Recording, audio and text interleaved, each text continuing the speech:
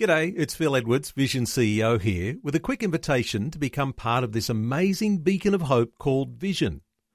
Together we can put our love into action to help people of all kinds build or rebuild their lives on the truth of God. Please consider the part you can play during our upcoming Visionathon appeal, remembering that it's your support that makes Vision possible, including this podcast. Audio on demand from Vision Christian Media. So when other people talk about us having potential, well, that's easy for them to say. They don't know the real me, the real you, small, uncertain, insignificant. No, they don't know the real me.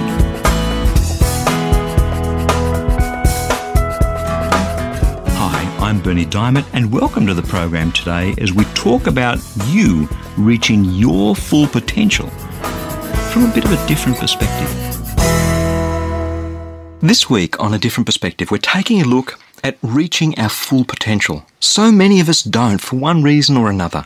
It's easy to blame our circumstances or our past or our parents or our education, but really, that's not it. So often we're caught up in the day-to-day business of living, just getting by. We don't have the energy to think big thoughts. Let me ask you, when was the last time you let your imagination out of its cage just to wander, to roam the fertile hills and valleys of possibilities and potential, things that might be? Why is it that we get so locked into our status quo that we can't even imagine moving house or changing jobs, let alone following the real desires of our heart?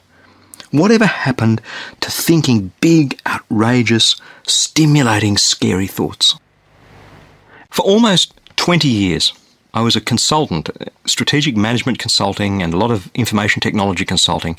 And over those 20 years, I worked in, around 200 organisations. And so interacted with thousands of people over that time. And often I was engaged as a consultant because there was a need in the organisation. They were doing some big new technology project, or there was a new system, or something had gone wrong. And whenever there's something new, it tends to equal change, new ways of working, new business processes. And for many people, that change can be threatening.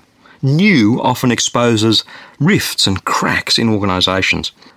So part of the process of helping the organisation through change was bringing groups of people together in different settings and different circumstances to do some brainstorming, to begin the process of a team of people working through issues and problems so that they could come up with good solutions. Now, brainstorming is exactly what the word says. It's getting ideas out on the table. And the number one rule for brainstorming is that there's no bad idea. There are no wrong ideas. There are no wrong thoughts. Let's just get them out there. Let's evaluate them later. But let's tap the creative potential of this group just to think big, radical thoughts. Put them up on the whiteboard. Put them up on butcher's paper on the wall. And let's not care who came up with them, what the ideas are, how wacky or weird or way out they seem. Brainstorming is getting the ideas out on the table. But over and over again, I consistently noticed two things. The first is that a lot of people are locked into the here and now.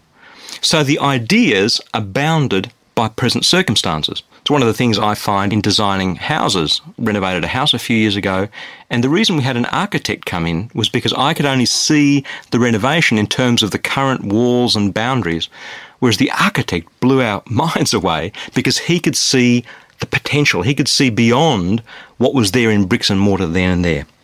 So that's the first thing. People tend to be locked into the here and now. And secondly, often I've found that they're inhibited and afraid to share ideas because they might be wrong. Someone might think I'm stupid. That might be so way out that people think I'm smoking something I shouldn't be.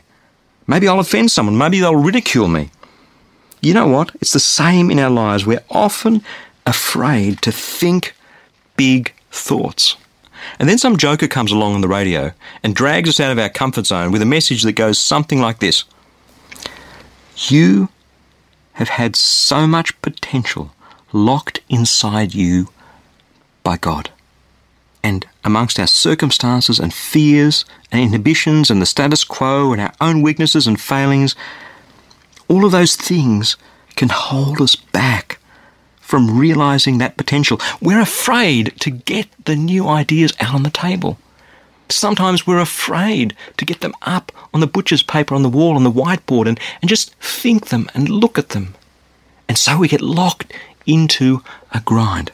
I was sharing yesterday that the decision to move from a lucrative career as a consultant into a media ministry that really needed reinvigorating, that involved a lesser salary, that was a huge move. It was a scary move in some senses a few years ago.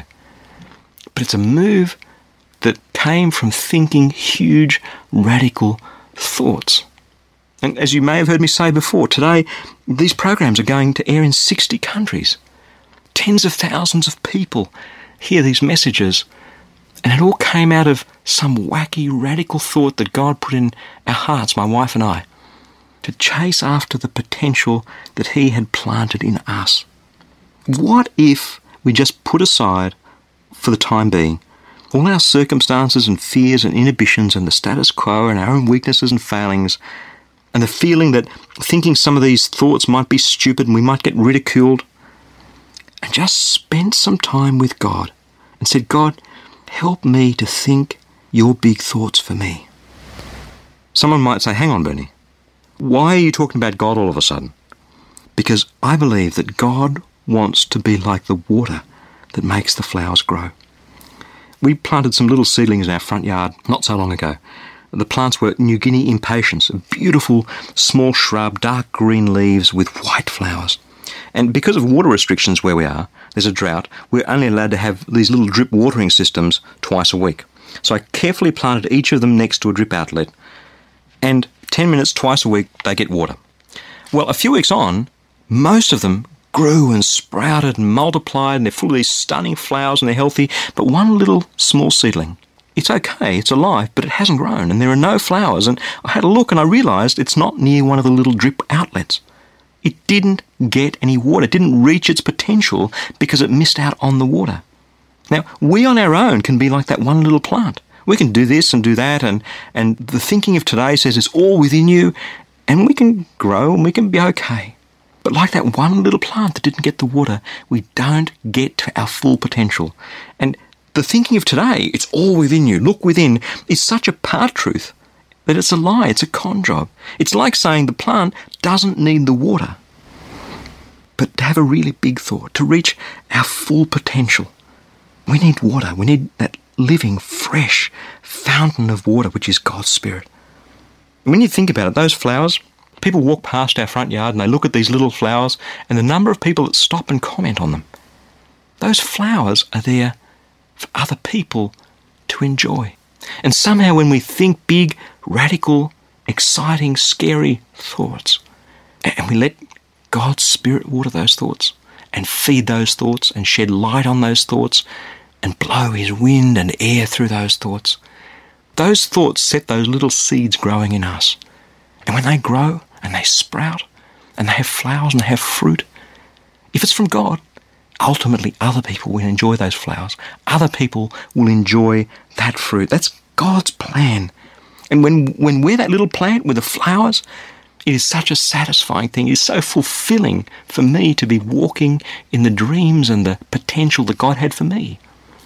But yet other people are benefiting from the fruit in my life. That's a fantastic economy. That's a fantastic plan. That is so God. It is so exciting. We can be happy on the surface, but be like that one little plant that didn't get any water. Or we can be deeply satisfied, growing fruit, growing flowers that bless other people when we think big thoughts in Christ.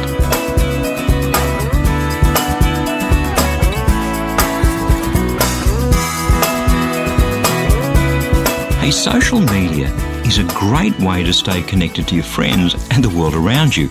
And we'd like to invite you to be part of the Christianity Works community.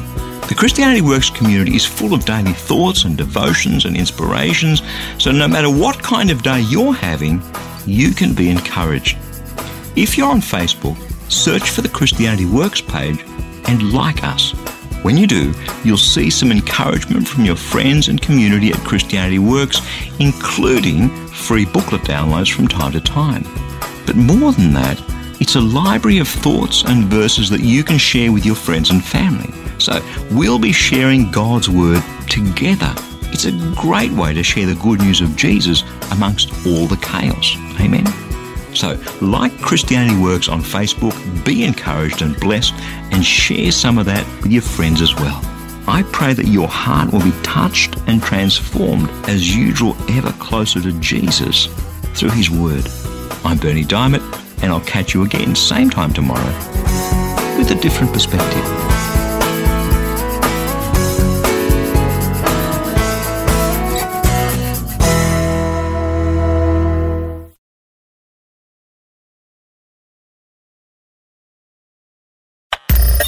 Thanks for taking time to listen to this audio on demand from Vision Christian Media. To find out more about us, go to vision.org.au.